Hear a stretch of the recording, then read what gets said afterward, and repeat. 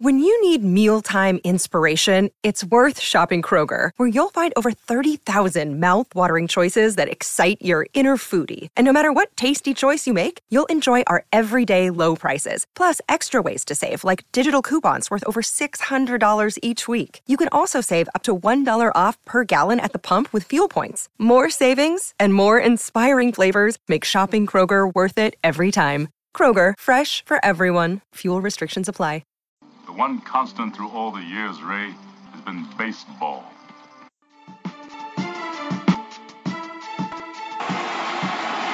It hasn't happened at Fenway Park for 95 years. The Red Sox are world champions.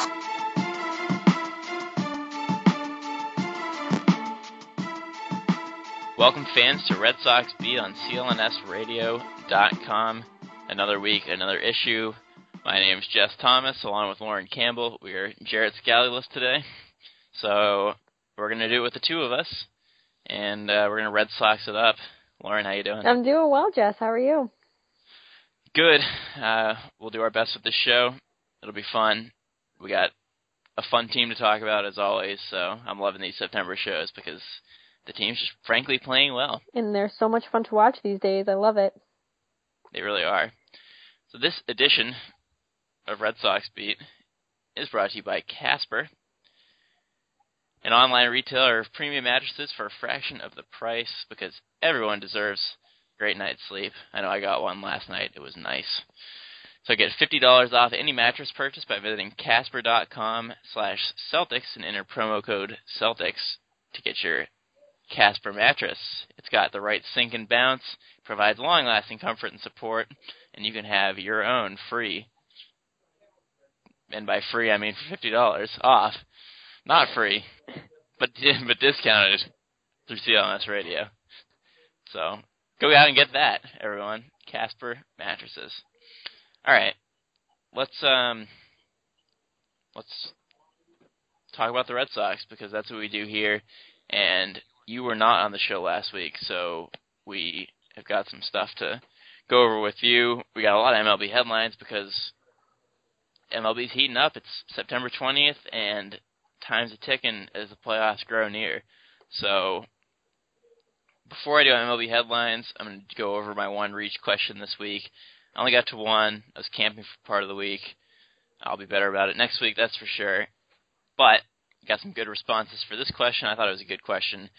And it is, will Joe Kelly be part of the 2016 rotation? Obviously, this is coming off the heels of him getting hurt and going to miss the rest of the season. So the question now is, will he be back next year?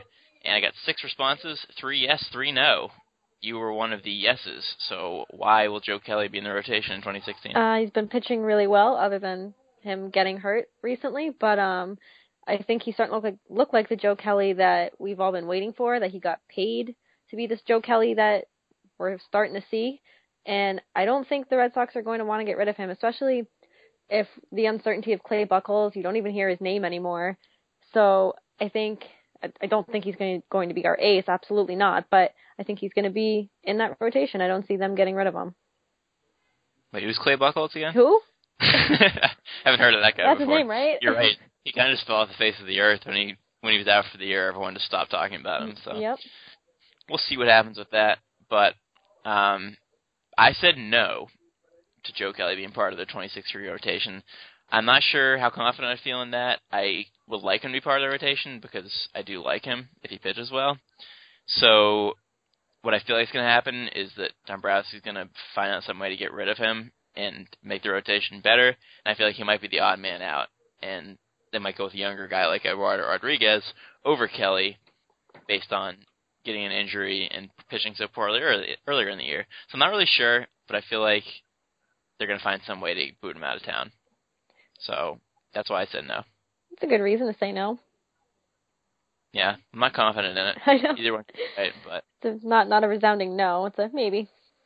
Yeah, and that's why I asked it, because it's a valid question, because no one knows what the rotation is going to be next year, because it's so questionable. There's so many options. You go with guys like Henry Owens sitting there, Brian Johnson, yeah.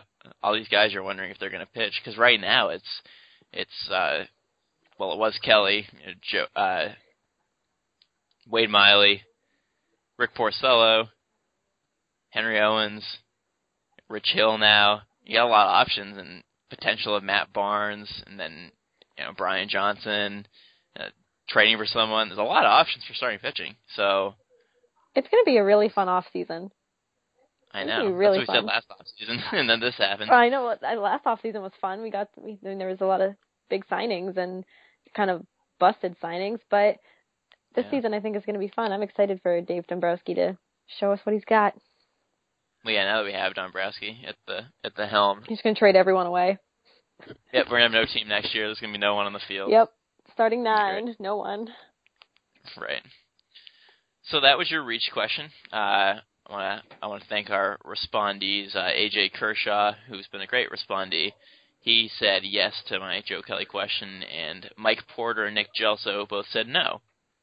So got some mixed feelings on this one. So if you haven't responded to it and you have the app, please go out and answer that question, because I'm curious to see different responses, because it's split even down the middle at the moment, and we'll have more questions in the future. So I want everyone to engage with your favorite podcast on CLNS Radio. We do questions all different sports. We got Patriots, Reach questions, Celtics, Red Sox, which I run, of course. So it's a new way to talk about your favorite sports team. So make sure you head over to www.reachedapp.com/CLNS. It's REACHTAPP. And download the app for iOS or Google Play. Choose your favorite group, whichever questions you want. Invite your friends, and you can all answer the questions, and you can have us answer your questions on air and let you know who answered what, like I just did. So make sure you head over to www.reachedapp.com/CLNS and sign up and get your questions, because it's fun to ask questions and it's fun to see how people respond. I know I enjoy it, so make sure you go do that. Okay, let's do some MLB headlines. There's a lot of them, so we'll break down and dissect each little one and move on from there. The first one is Blue Jays Troy Tulowitzki, mouthful, out for the remainder of the season with a shoulder injury. He collided with Kevin Pillar 8 days ago, if you're listening to the show on September 20th. So September 12th for you people who don't like math. It was at Yankee Stadium, and they wanted him to be back soon, but it looks like there's no timetable, because cracked anything is probably a bad thing, and he cracked his shoulder with Pillar. So, not sure how it's going to affect him. He has 5 homers and 17 RBI with Toronto in 39 games. His average is pretty low, so it will be determined how that will affect him, but don't expect him to see him back at any point this year. The St. Louis Cardinals clinched a playoff berth on Saturday, and they're the first team to do so. And the reason for that is because they have a whole lot of wins this year. They've had an unbelievable year. Currently, as of the show, they stand at 93 and 56, so they are on their way to a 100-win season. They just have to go 7-6 the rest of the way to get 100 wins, which probably isn't that much to ask, because they won 93 games already. That's 7 more. I think they can get 7 out of 13 games pretty well. So they finished the playoff spot. They got that because the San Francisco Giants lost to the Arizona Diamondbacks, and this is the 5th season in a row that St. Louis has made the playoffs. They're a model of consistency every year, and they're back in it again this year, and they'll be a heavy favorite, I'm sure, because they have so many wins. Joe Kelly shut down for the remainder of the season. He said he feels fine, but they decided to get rid of him. He had some shoulder tightness after he came out of the game on Tuesday against the Orioles, and they determined he's done for the year. The Mets have lost 3 out of 4 after a 7-game winning streak that me and Jared talked about last week. So we'll be determined to see how they do going into the playoffs. If they're going to go on a little losing skid, or they're going to get it back in gear. We'll find out. If the Blue Jays win the AL East, which they're in line to right now, all 5 teams in the division will have a division title in the last 6 seasons, which is crazy for the AL East. Literally. Yeah, when you think about the teams in there. Right. You don't expect that to be the case. You got the Rays, who have been bad for most of the time. You got the Orioles, who have been bad most of the time. And obviously the Blue Jays have been bad for a while, so. Yeah, and they're first. Like, what? Yeah, upside down. And the last headline, Hanley Ramirez is still on the disabled list after his mandated 15 days, because after all, it's called the 15-day DL. But the Red Sox aren't going to activate him until he's capable of playing first base, because that's the only place they're going to put him at, and he's probably going to be terrible there too, so they're just not playing him.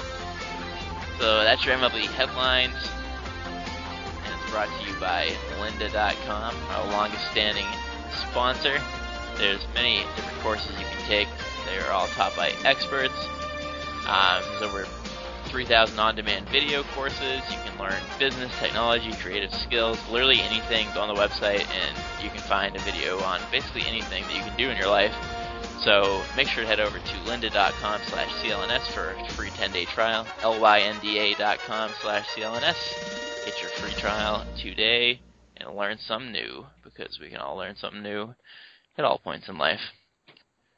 So, let's talk about these headlines. Tulowitzki being out for the year, do you think it matters, or do you think they're going to keep cruising? I think they're going to keep cruising. I mean, it's a big loss. It's not a huge loss. They didn't lose Bautista or anyone of that caliber, but it's still a loss nonetheless. It's their shortstop, and it sucks. And what's concerning is the team's like, oh, we'll see him back in 2 to 3 weeks, and he's saying, no, there's no timetable. And as you said, cracked anything is not good. So I don't think we'll see him in the playoffs. I'll be very surprised if we do. But I don't think the Blue Jays have anything to worry about. Yeah, he's not one of their 3 30-home run hitters. They have 3 guys in a row in their lineup, all who have 30 home runs and 100 RBI plus. I think they'll be okay. I don't think they need a little dude hitting 230 with 5 homers in their lineup. Yeah, I think they'll be just fine. He'll probably catch up to them. They'll probably lose, and they'll be like, oh, it's because of Tulowitzki. Yep, that's exactly what they're going to blame it on from here on out. Yep, forget all the home run hitters. It's all his fault. The Cardinals are really good. They're not really talked about very much because they're always good, and somehow they've got 93 wins and managed to barely have a word spoken about them this season. So I don't know how much of a favorite they're going to be going to the playoffs because they're always there, but how can you argue with a 93-46 record? And they've just been solid all season, and I don't see them not winning 100 games because they're 7 away now, so... And they're always, this is the 5th year in a row they've made the playoffs. I don't understand why people aren't talking about them more. I don't know if it's their National League or because they're always in the playoffs, but they should be talked about because they're getting there without their best players that they had in Albert Pujols for so long. So, I don't know. I'm glad that they're back in there. And without Tony La Russa, too, they had all those seasons with him, and Mike Matheny took over, and they just kept winning. Yeah, but it just shows that they have really good players, and that they're not just...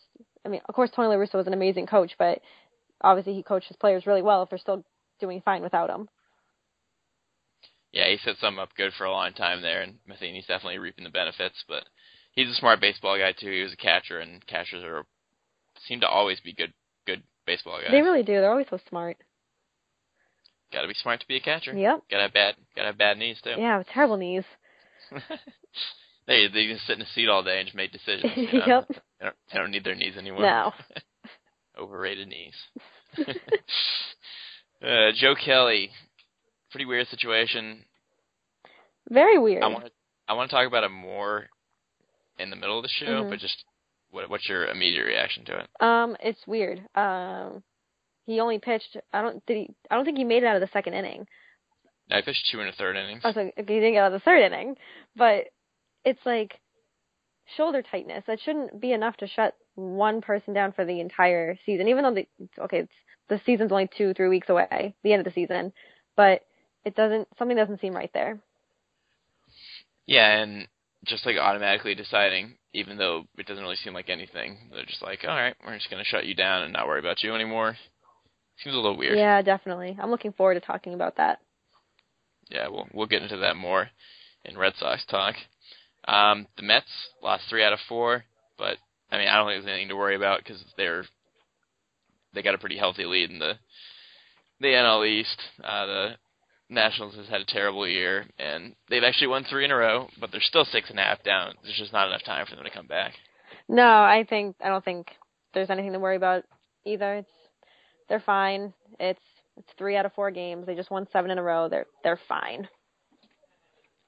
But for the record, I don't think they're going to do well in the playoffs because they haven't been there in a while. I think they're going to be pretty green, and I think they're going to crack under pressure. Yeah, I wouldn't be surprised if they did, because in playoff baseball, everything's a race. Stats don't matter. Records don't matter. It's a clean slate, and I think they're going to be like, oh, my God, what do we do? Yeah, I'm not feeling them at all. But good for them for even thinking about getting there. Oh, That's yeah. a step up. Definitely. They'll figure out the results later. Just for now, they at least getting in, so that's good for them. Yeah. Yeah, we'll move on from the AL East thing because we actually kind of covered that already. It's wild and it doesn't happen very often. It's usually the same teams over and over again, so good to have some parity. Hanley's still in the DL. Shocker.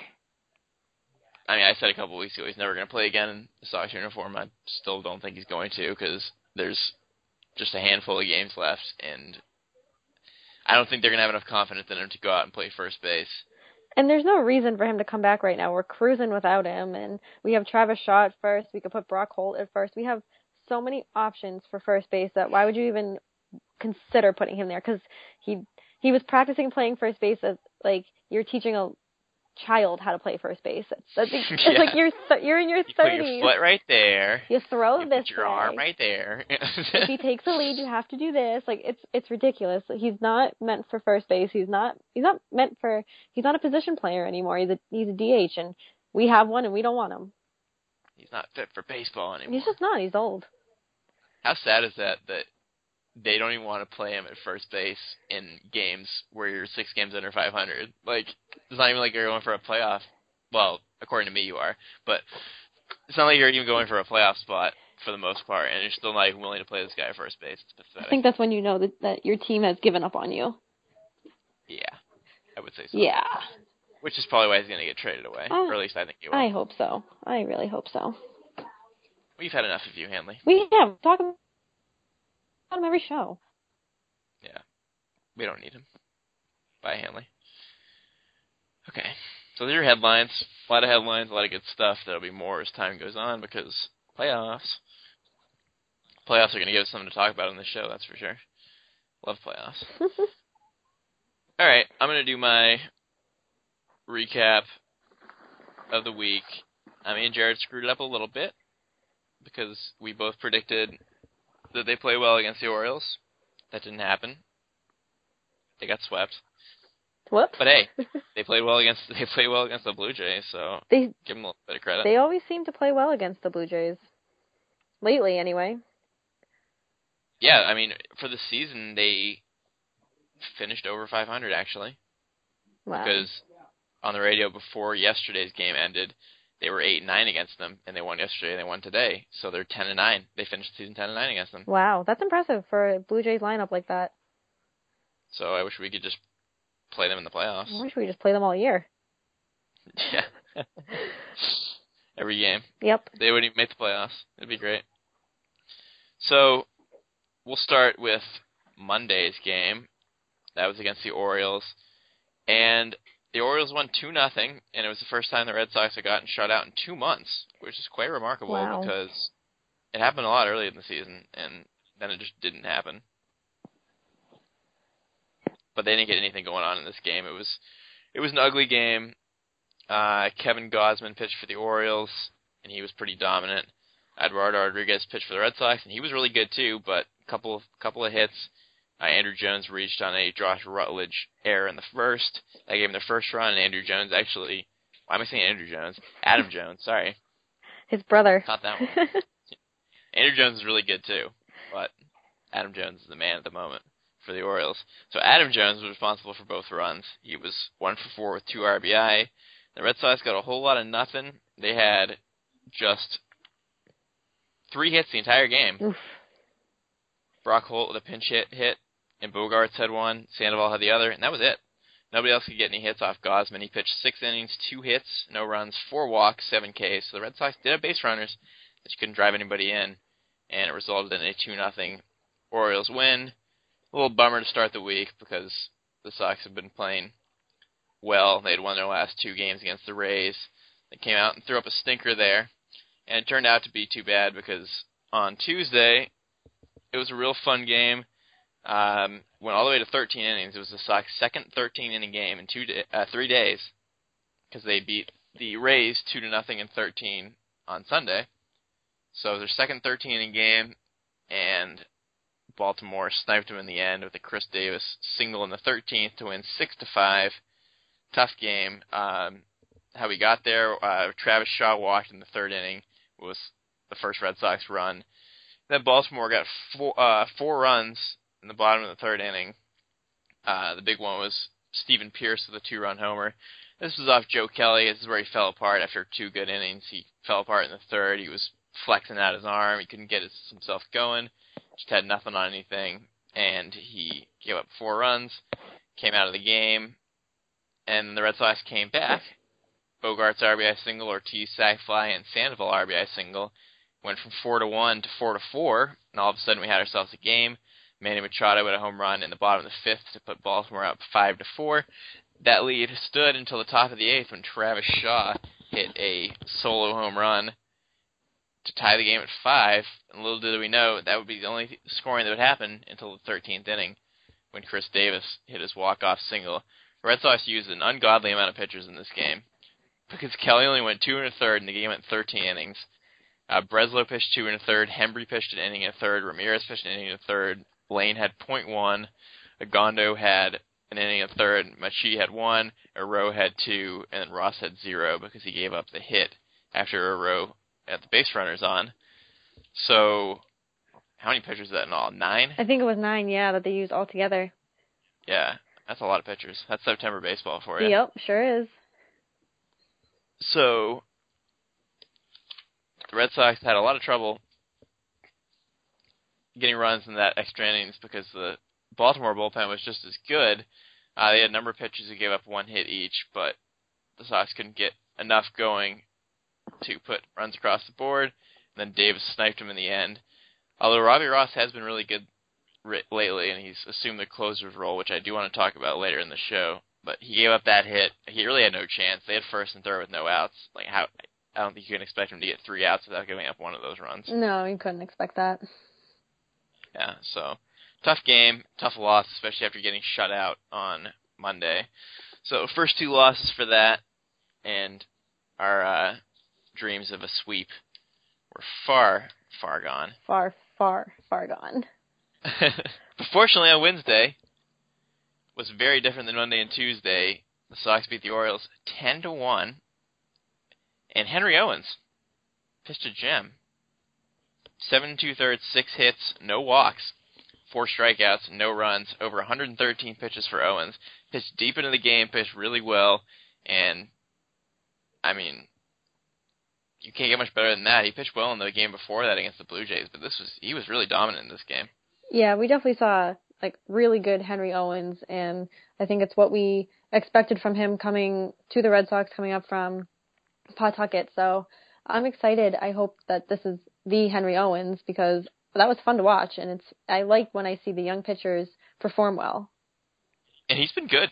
He really has been good. I've been impressed with him.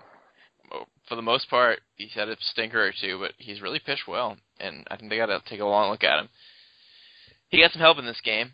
The Red Sox scored 9 runs in the 2nd through 4th innings. Actually, 8 of those were in the 3rd and 4th. This game was the Dustin Pedroia show. The laser show. Yeah.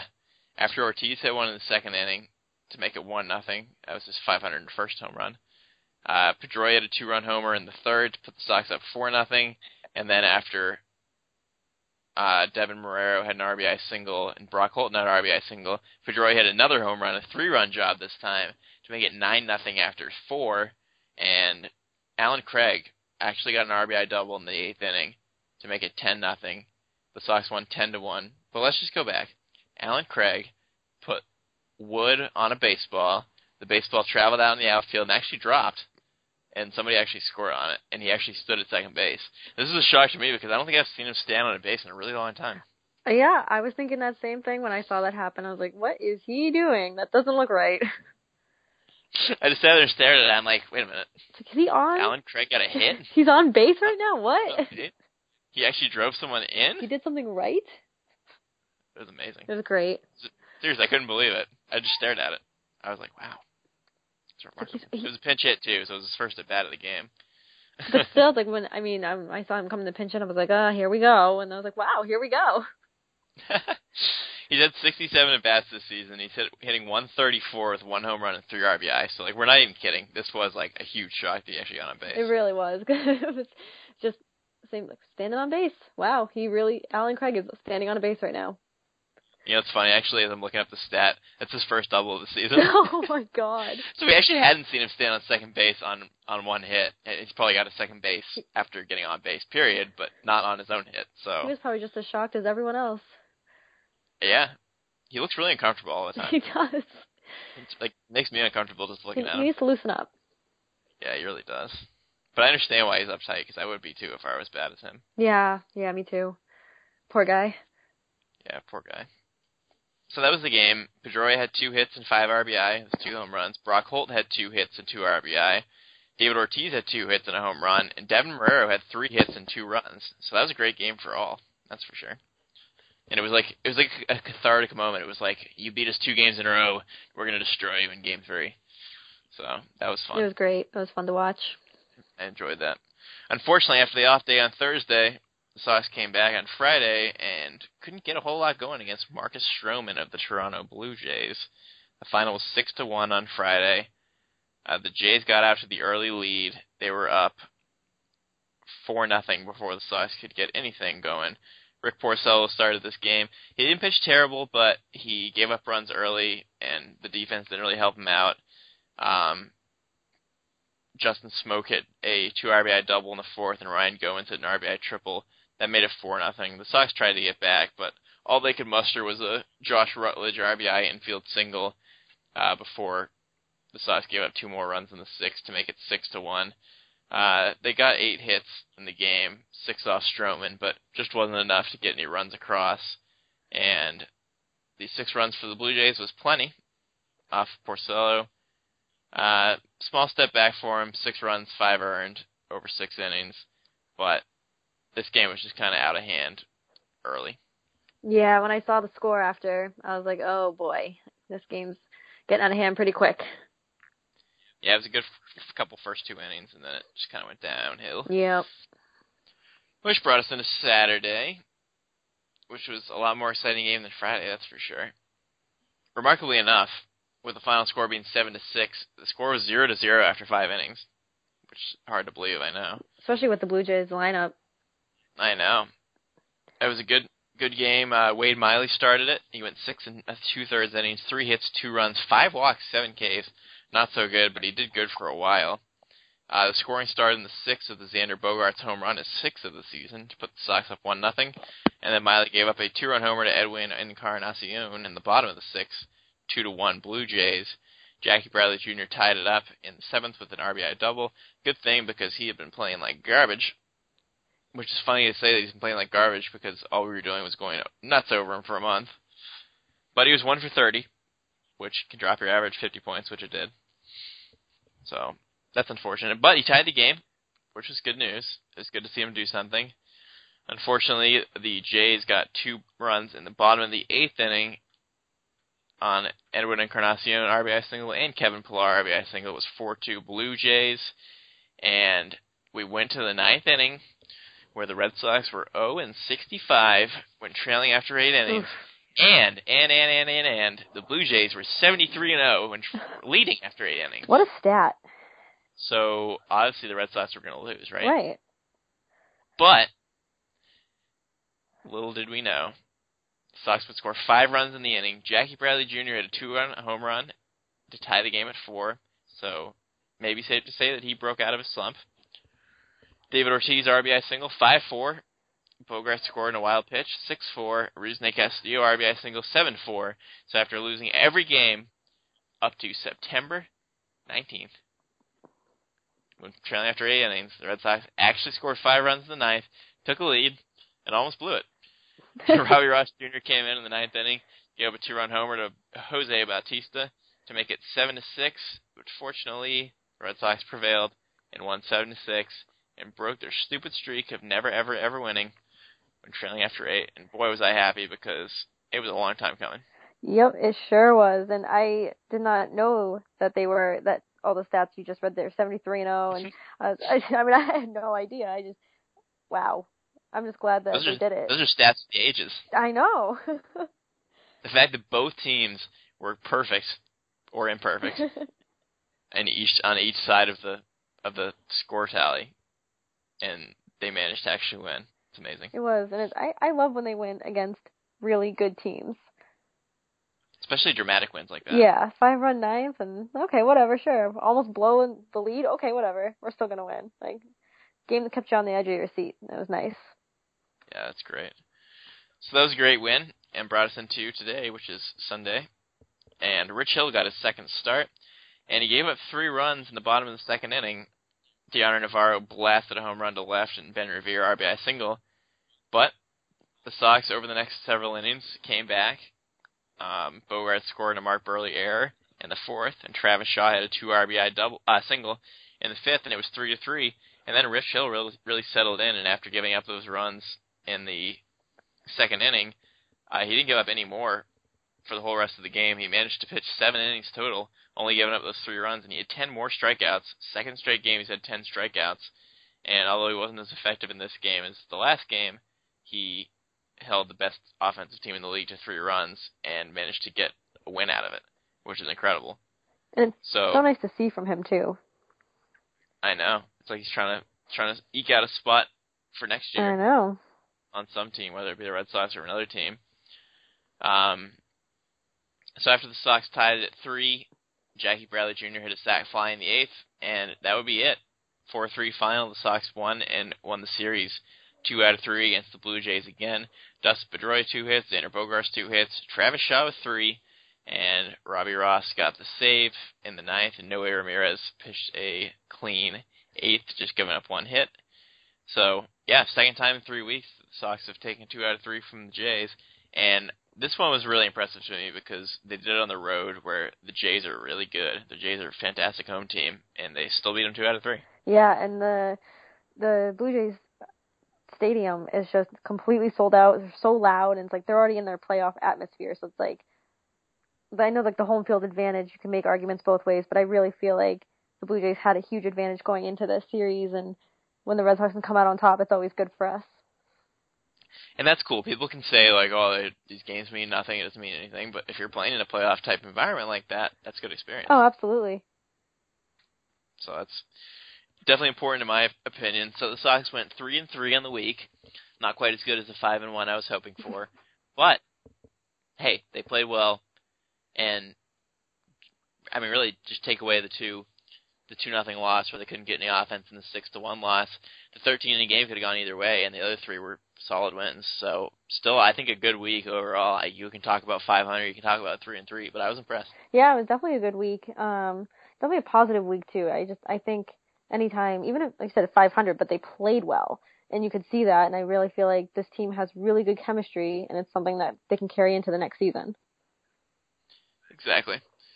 So, instead of doing my 1 MVP of the week, I decided to do 3. Whoa. Because there were a lot of solid players this week, and I didn't want to overlook anybody. So, my tri-MVP was Dustin Pedroia, Xander Bogaerts, and Travis Shaw. Pedroia was 8 for 19, 2 home runs, 5 RBI, and 4 runs in just 4 games. Real impressive week for Dustin. Bogaerts was 8 for 23, 1 home run, 2 RBI, and 5 runs. And Travis Shaw was 8 for 22 with 1 home run and 4 RBI. So all 3 guys had 8 hits this week, which is pretty cool. That's very impressive, and especially for Dustin Pedroia coming off the hamstring injury and just making his return and really making it seem as if he was never even gone. He's right back in and he's not missing a beat. Shows you how good he is when healthy, because when he came back too early from the injury, he was 1 for 22 and looked terrible, couldn't get anything going. This time, came back, and he's just come out guns a-blazing, laser show city, and he looks like he's been playing all year long. So he's clearly healthy because he's showing it now. Oh, absolutely. And I'm glad he came back and played. I know I was kind of iffy about it, but I'm glad to see him. I really want to see him back on the field, but I know I was kind of against him coming back, but I'm glad now. And the fact that he's doing this well just makes it that much better. Oh, it really does. So that's that. All right, so that was your week of Red Sox baseball, 3-3 week, and it's brought to you by Tick IQ, this fantastic ticket website Are you tired of spending a fortune on tickets and feeling like you're ripped off? Well, we have you covered at tickiq.com for all your ticketing needs. TickIQ is a leading ticket aggregator providing fans a one-stop shop to browse the best deals from all ticket sites, so you don't have to worry about finding the best seats for the game or concert. If you all go to concerts, I just go to games, so we'll just talk about the game part. Get your tickets for the Patriots. The Patriots. Great team, my favorite team. Okay, they're called the Pats, so why wouldn't they be the Patriots? I don't get it. I don't know. So get your tickets for the Patriots, or the Patriots, all season long at tickiq.com, where you'll find the best prices in the market. Use promo code CLNS for 5% off IQ certified. TNT ticket listings at tickiq.com, TIQIQ.com. I know it's confusing. We're trying to throw you off with all this LYNDA and TIQIQ and RECHT. But hey, we're saying it so you can understand it now. You can write it down, and you can take out your pencil, and if you use those anymore, maybe we're just all about the computers these days, but you got reach with a T, you got TIQIQ, you got LYNDA, life's good. Casper spoke. Like, there's no added letters, missing letters, or anything in Casper. Yeah, it's just CASPER, so it's all about the mattresses. It is. Get your Casper mattresses. Good night's sleep. Get your reach, get your Linda, get your TickIQ. So there you go. Have a little fun with our promos. The Patriots. The Patriots. I don't know how that came out. I had Patriots on the mind, and Patriots came out. How can you know? It was a great win today. Seriously. A nice Patriots 40-32 win over the Buffalo Bills. A lot of points, 72 points. It has to take about 5 weeks to get 72 runs in baseball. So. Yeah, that's impressive. So, a lot of points. A lot of points, a lot of penalties. Yep. Just ask Andrew Jones. Yep. Love Andrew Jones. Count my mess ups this week. Andrew Jones and Patriots. The Patriots. But hey, it counts. It all counts because I corrected myself before anyone corrected me, so it's like it didn't even happen, right? Exactly. What happened? Nothing. Okay.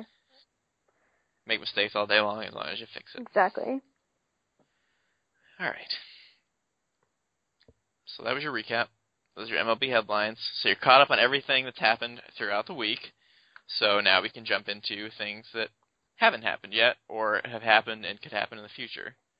So Joe Kelly is probably the biggest just because he pitched so well. Well, okay, let's go back further. He pitched so bad and then so good, and then he decided that his shoulder hurt. So where I stand with it is that I don't know how I'm not sure if he's even hurt because he came out. Because, I mean, he's had this kind of problem for a number of starts. I'm sure you've noticed, and we've probably talked about it in the show. It's been a lot of starts where he is like warming up and getting ready, and he's kind of flexing his arms and like pulling his shoulders back and circling his arm, and then he just pitches like there's no problem. And then that happened in this game, but then it kept happening and didn't get better. So like, is this just like a normal thing for him, or is it actually an injury? Because when he came out of the game, the trainer just sat there and looked at him, and they didn't do anything. So it was kind of weird because it's like almost like nothing happened. Yeah, it was very weird, and I feel like if there was something more than tightness, we would see it on his face, or he'd be clutching his shoulder or something. And he had 8 amazing starts, and all of a sudden he throws 53 pitches, decides his shoulder hurts, and they're going to bench him for the season. It's like something isn't adding up, and I don't think it's more than just tightness. I don't think he's hurt. I don't think there's a legitimate injury there, but I think there's something there that they're not telling us. And it's strange because when he did his interview after the game, he was just like, yeah, I'm fine. It's my shoulder just tightened up and then didn't get better, and I'm cool. Like, no problems. Right, so if you're saying he's fine, like, why are you shutting him down? He says he's fine. Yeah, like, I don't get why they would just make that decision and just say, all right, you're done for the year. Why wouldn't they just say, like, he could pitch again, like, work through the tightness, and then maybe try another start in a week or so? Like, why? What's the point of just automatically saying you're done, see you next year? Right, it seems very quick, and I don't know if they want to shut him down for the season because they don't want to risk further injury, but it was really sudden. It was like shortly after the game, it was like, oh, now he's done. And it's weird because you would think they'd do that if they wanted to try some more guys out, but then everything I heard after them saying that he's done for the year is they're like, oh, maybe they'll try some bullpen guy for a couple innings and a start. Like, they don't have a solution and another person to start and to figure out if they're going to be in the rotation next year or whatever. It's like, this was the rotation and he was a part of it, and now it's just, like, done. Yeah, it's very weird, and I don't think there's another word for it. I guess we're just going to have to wait and see if anything comes of it in the next couple of weeks or in the off season, but something's weird. Yeah, it doesn't make a lot of sense. I'd get it if somebody was, like, itching to come out and, like, start and get a couple starts in, but that's not the case. So and Brian Johnson's hurt, so... Right. And everyone else who you want to see pitching is pitching. Exactly. So it just doesn't make sense. No, it's that 6-man rotation they wanted. Everyone's like, no, we don't want it Yeah. either, so we're going to get hurt. Seriously. And it's too bad, because I want to see if he could, like, go off in the season with, like, an 11 or 12 game winning streak to finish the season, which would have been nuts. I know. It would have been great. And he was pitching so well. It's just so frustrating. I know, and then it's always that thing. It's like, oh, the guy's good, but can he stay healthy? Can he throw enough innings? It's like the Clay Buchholz disease. It's like, do you go with this guy and see if he can throw 200 innings next year, or do you just say, we have better options, we can get rid of him? It's tough when you have an injury, because obviously if he wins all those starts and he's pitching so well like he was, you'd be like, well, you got to pitch him next year. He's totally earned it. But now that this happened, it's like, oh, is this giving us an excuse to get rid of him, or should we still try him out? Right. It's very interesting. I don't know. I don't like that they did it, because I think he had at least one more start in him, regardless of his shoulder being tight or not. Like, tightness goes away with stretching and ice and rest. It's tightness. It's not a torn ligament. Yeah, it's not an actual, like, real injury. Right. So. He just probably didn't stretch enough. Maybe he never stretches enough, because this seems to always happen to I him. know. He gotta stretch better. So, Joe Kelly, off-season plan. Strengthen your shoulder. Yep, more stretching. Stretch that thing out. So that's your Joe Kelly news. I'll move to another pitcher, Rich Hill, who we talked about briefly, but we're going to talk about more because me and Jared talked about him last week, but he's pitching so well and just added on today. He's had 10 strikeouts in both of his games, and he is the first pitcher ever to record at least 10 strikeouts in each of his first 2 career starts with the Sox. So he's really bringing it. His curveball is fantastic. He's deceiving people with a slow fastball, and he's a redemption story. It was his first start in 6 years in the major leagues last week, and now he's pitched 2 well in a row. So do you want this guy in a Sox uniform, or is it just kind of false hope? I mean, I'd love to see him in a Sox uniform. I love his story, and I love that he's from, Massachusetts, but at the same time, he's 35 years old, and we know how front office does. When you turn 30 or you're older, they don't like you anymore. And which makes it a shock that he's even here in the first place. It does, but I like what I've seen. He looks very poised out there. I know he's a veteran presence out on the mound, so he knows what he's dealing with. But I'd love to see him here for the Red Sox next season. I don't think that's going to happen just because of his age, and I think he's just here for a little extra oomph to the end of the season. And who else were they going to have to come in and pitch with their injuries going, their pitchers going down? So. Yeah, it's hard to picture him being in the rotation with all the possibilities, all the names that I rattled off earlier in the show. There's so many options of people to start, and that's not even considering trades. So I doubt that he's going to be here, but if he has another start, even if he doesn't, just the first 2 starts he's had here, I really hope he can jump on with some team and pitch for some team. And I guess even he could pitch in the bullpen, but to give him another chance to start a season would be really cool to see. Oh, definitely. I think he'll get another start here. I don't see why he wouldn't if he's pitching so well, and we don't really have anybody else. Yeah. But even if he does bad, it's like, that might not be enough to deter me away from seeing him pitch with a team next year. Like, I think just seeing how good his curveballs looked and how many strikeouts he's picked up, I feel like there's going to be some team who's going to say, hey, come to our spring training and let's get you a spot in the team. Right. And I think it's just going to be another one of those things that I've been saying the past few weeks. We're going to wait and see in the off season. Like, it's going to be a really fun off season with all our options that we have here. And once again, like, people are saying, like, oh, so this doesn't matter. Like, it's September and the Red Sox aren't in the playoff chase and all that crap. That's all great, but he was facing the Blue Jays, who are in the playoffs, and he pitched really well against them. So I'm tired of hearing people say stuff about how nothing anybody does matters because they're on a playoff chase, because they're playing teams that are, and they're playing good teams. And let's face it, Major League teams are Major League teams. They're good players no matter what their record is. So if you pitch well against them, then it should be noticed and it should be looked at, in my opinion. Oh, definitely. It shouldn't be overlooked at all. So, and we'll see where he ends up. We'll see if he'll be with the Red Sox or where he'll end up. Who knows? But he's been fun to watch.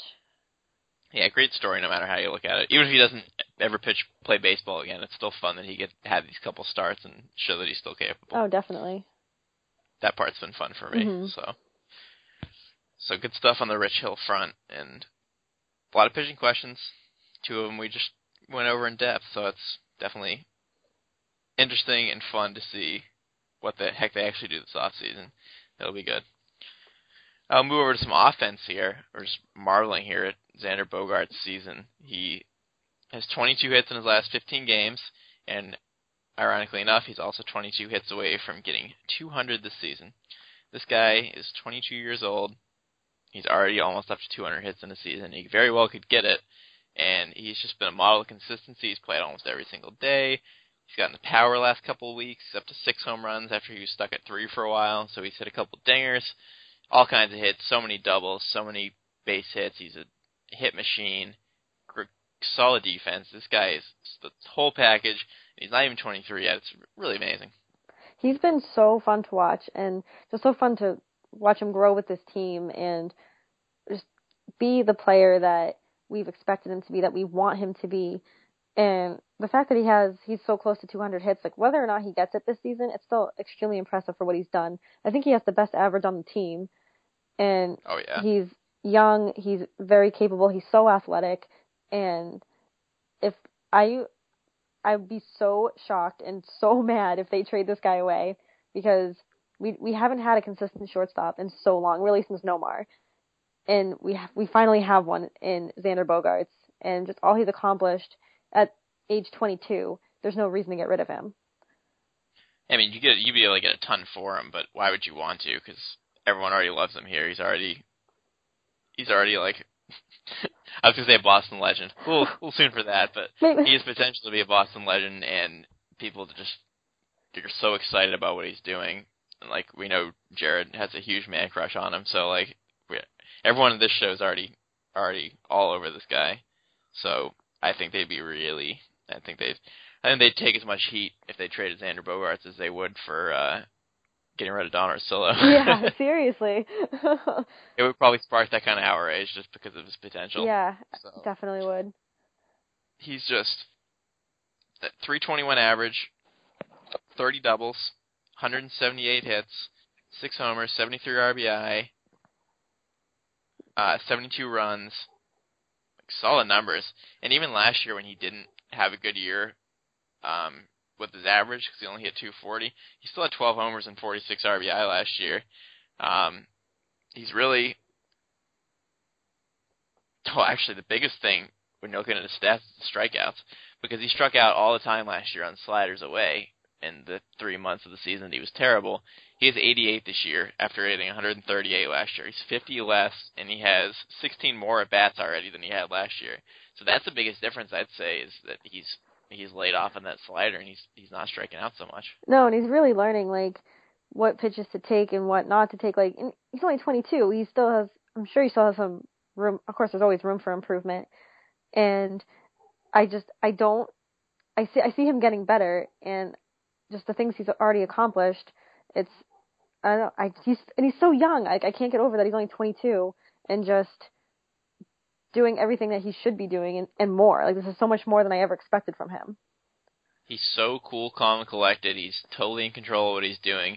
And my favorite part is just how hard he worked, because he knew he had problems last year. He knew that he couldn't hit crap. His average was garbage. He wasn't doing what people wanted him to, and even though he was young, he still took it upon himself to work out all off season long, improve his fielding, and improve his hitting, and he's just sparkled this year. So the fact that he worked that hard and had enough discipline and maturity to know what he needed to do already, and he's only 22, how good can this guy be? Like, he's already one of the best hitters hit-wise in the league and average-wise.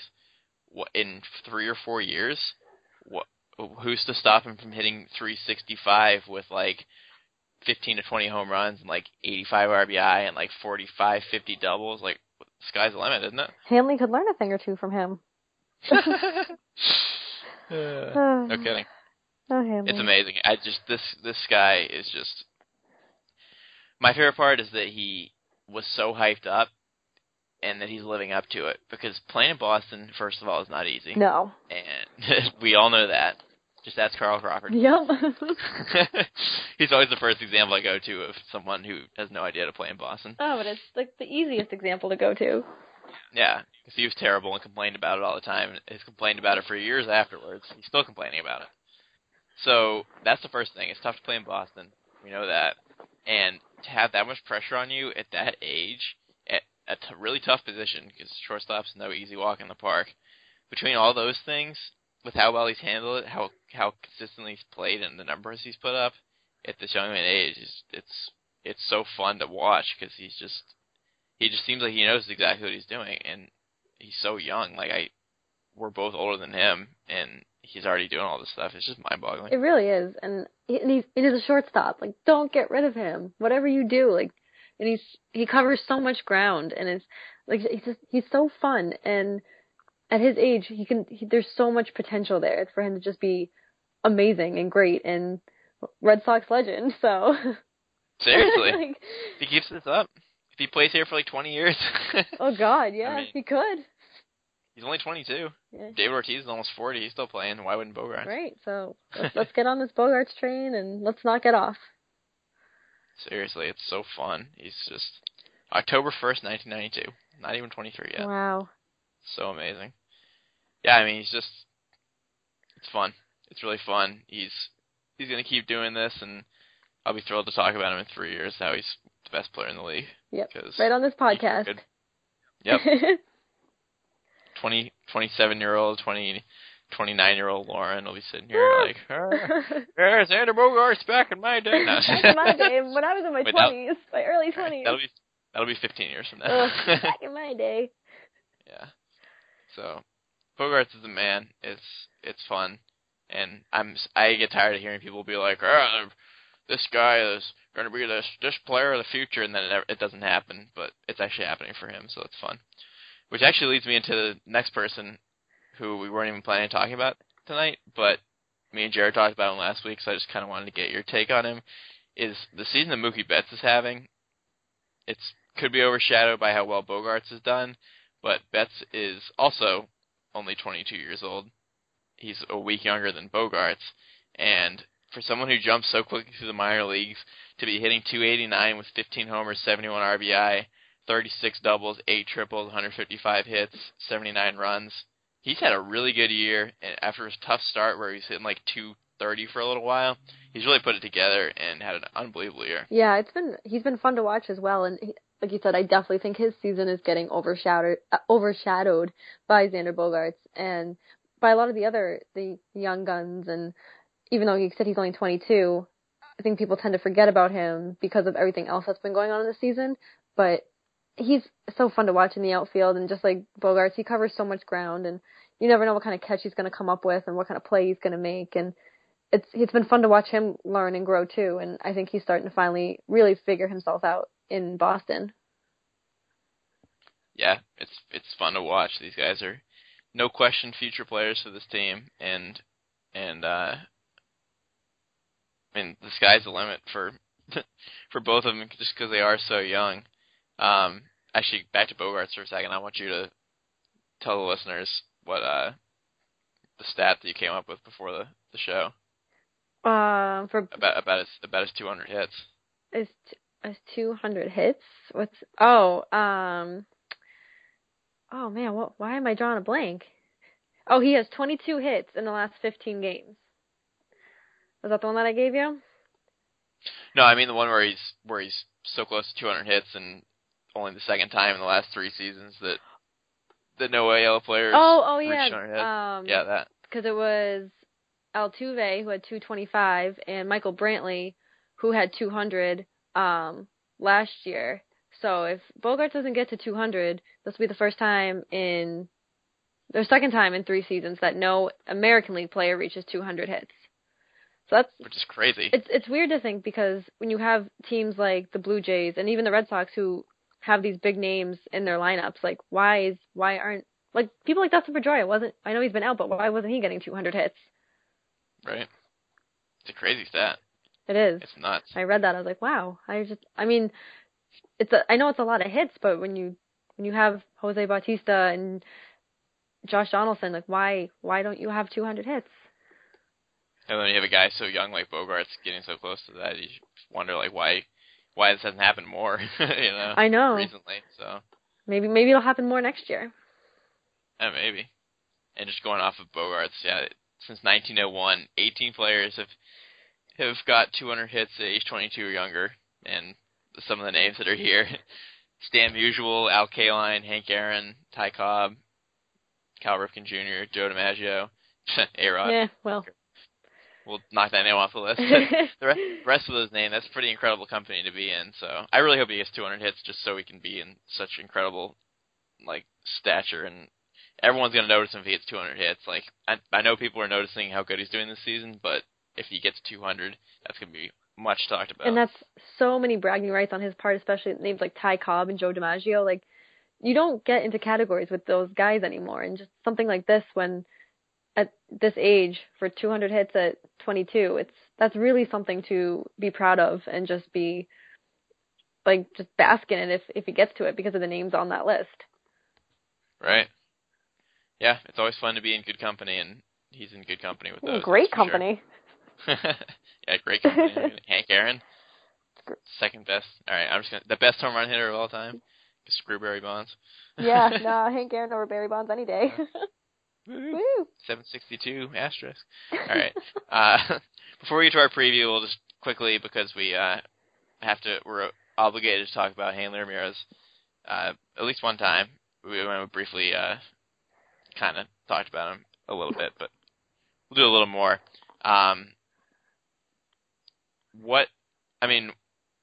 Is there any hope left for this guy? Because no. Here, I want you to give me a percentage. What's the percentage that he's going to be on this team next year? 3. 3? I'm going to give him like 10 just to be nice, but yeah, I'm going really low. I don't know. I don't see him. He doesn't fit here. He's not meant to be here, and I know he was excited to come back, and I don't. Should have kept him gone like they did in 2006. Yeah, just they. I don't know. People don't change, and if you can't play the outfield, you're not playing first base. I just can't believe how far he's fallen in such a short period of time. It's like he goes from this huge contract that everyone's excited and announcing his signing. Like, Hanley Ramirez is going to be here for 4 years and $88 million and blah, blah, blah. Everything's great. And then you go from playing left field, being terrible in left field, to falling all the way down to, can you play first base? I don't know if we want you to play first base. We're just going to hold you out the rest of the season so you can't play and then we're going to possibly trade you. Like, what a fall in such a really short period of time. And what's really, catching my eye about him still being on the DL is that the Red Sox are refusing. They're not like, oh, no, he's still injured. They're like, no, he's healthy, but we're refusing to activate him. Right. Oh, okay. If that doesn't scream, we just gave up on one of our players, I don't know what does. Cause shoulder fatigue. Wow. Yeah. Fatigue. That's a big deal. Oof, I feel fatigued. Oh, it's tired. I'm fatigued. I'm going to have shoulder fatigue next week. I'm not going to be able to do the show. Done for the season. Precautionary reasons. Yeah, just this one time. We'll see how I am in a week.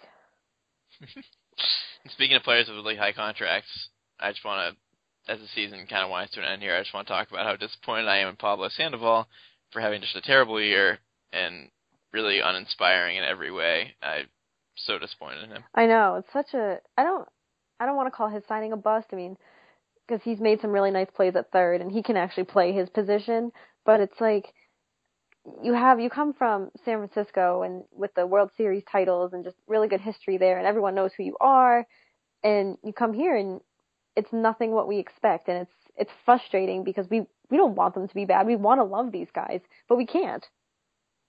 Right. You can't love a 247 average. That's terrible. No, I expect way more. Good. And he's gotten so overshadowed by the players who've actually done well, like Bogarts and Betts and Pedroia and Ortiz's 500 home runs and everything. It's so exciting, and he's just gotten totally overshadowed because he's just not reliable. He's not good. He doesn't it really hasn't helped the team at all. No, and he's lucky that the young ones are doing so well, and that David Ortiz has his 500 home runs over him, and Dustin Pedroia doing really well returning, because if the team didn't have so much positive news around them, we'd all be ganging up on Sandoval the way we do with Ramirez every week. Mm-hmm. But nope. Exactly. And it's the other way, he's gotten overshadowed by how bad Hanley's been, so people haven't been like, oh, he's terrible too, but I'm sure some people have, but like we just kind of go like show after show where we kind of just don't talk about it because he doesn't do anything. But I think it should be talked about how poor he's done, because he's 247, 10 home runs, 47 RBI. Like, come on. Like, no, those numbers should be way up, especially for someone who we expect so much from. And we don't expect him to be here and hit 35 home runs, 120 RBI, whatever. But we don't expect 247. We were talking about how his numbers were down last year. Last year in which he hit 279 with 16 homers and 73 RBI. That's a whole heck of a lot better than he's doing right now. I would take that over what he's doing now any day. Like, those numbers sound great. 32 points higher than his average, 6 more home runs, and 26 more RBI. And we were talking about that as a down year. Come on. No, this is a down year. 42 runs. He had 68 last year. Come on. It's not good. And for a guy who hit 330 with 25 homers and 90 RBI in his first full season in 2009, like, pretty far fall, pretty fast. Yeah, and I hope maybe it's just first year in Boston. I don't know what it is, but I hope he can turn it around, because I like this guy, and he's, like I said, he's made great plays at third, and he's not a bad third baseman, but he needs to figure it out at the plate, like, just hit. And people talk about his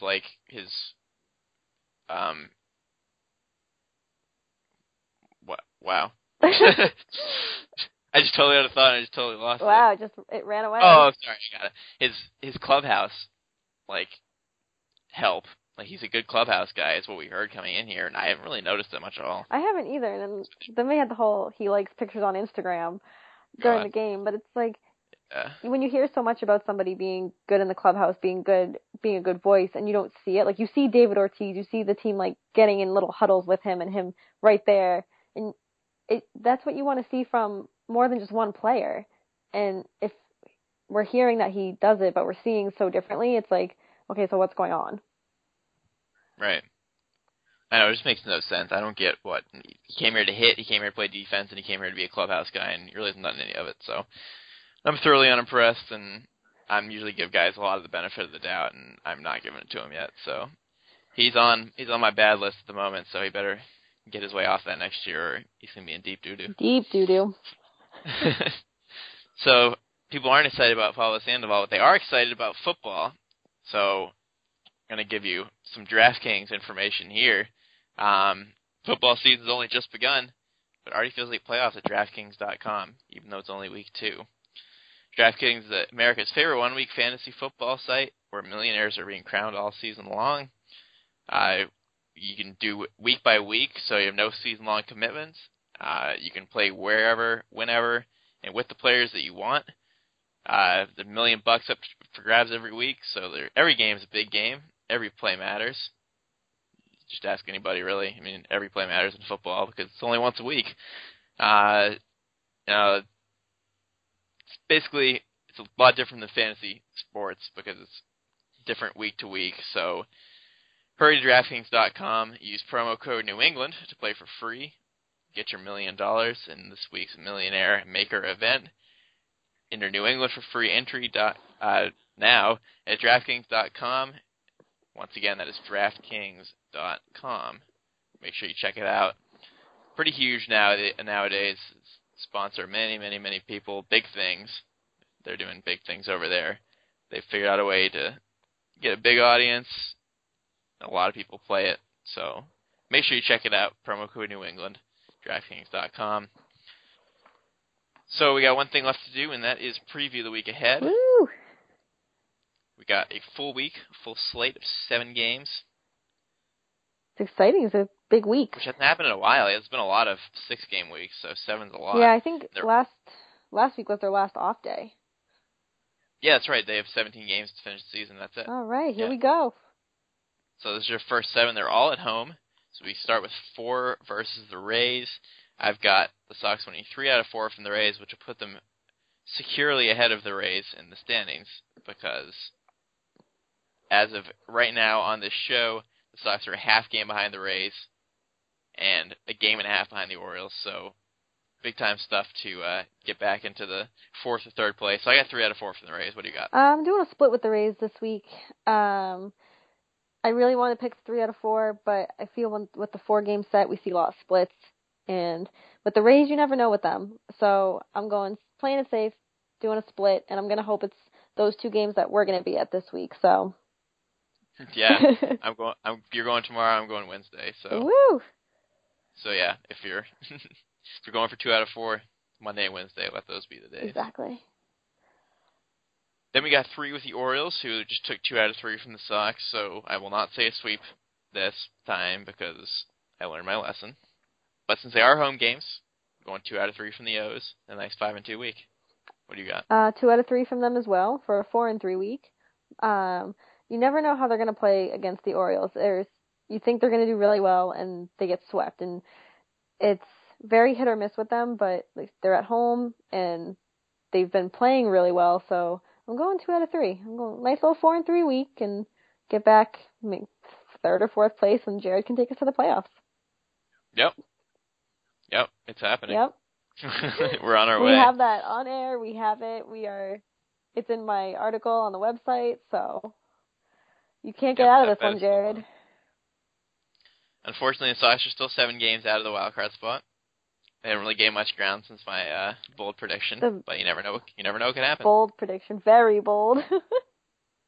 The Rangers are on fire now, so they've overtaken the Astros in their division. So now it's the Astros that the Red Sox are chasing. So if they keep struggling, they're 3-7 in their last 10. So the Sox can keep winning these Rays, the Orioles games, and the Astros keep losing. You never know. You never know. It's going to be anything can happen. It's September.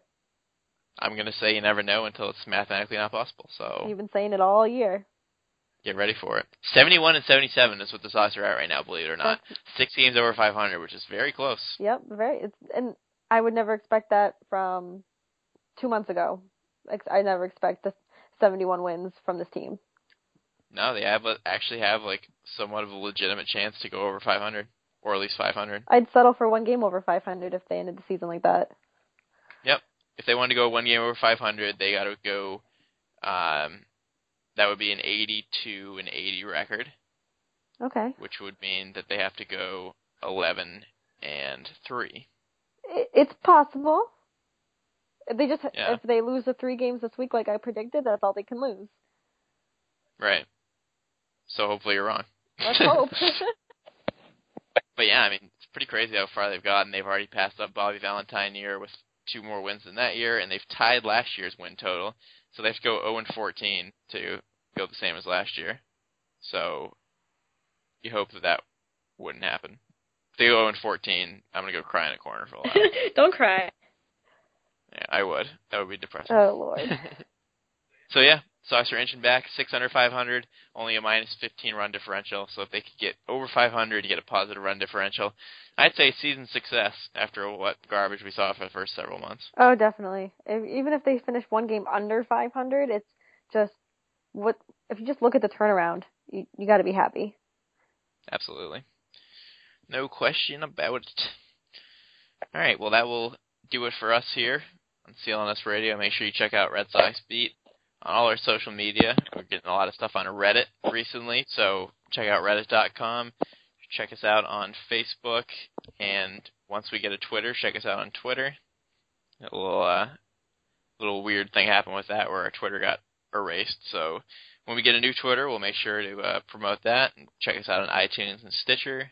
Rate, review, subscribe, all the good stuff here supporting our show. So thanks for listening, and we had fun with the 2 of us. Lauren Campbell, Jess Thomas with you. You can find Lauren at Lauren. Did I get it right? 3 laws.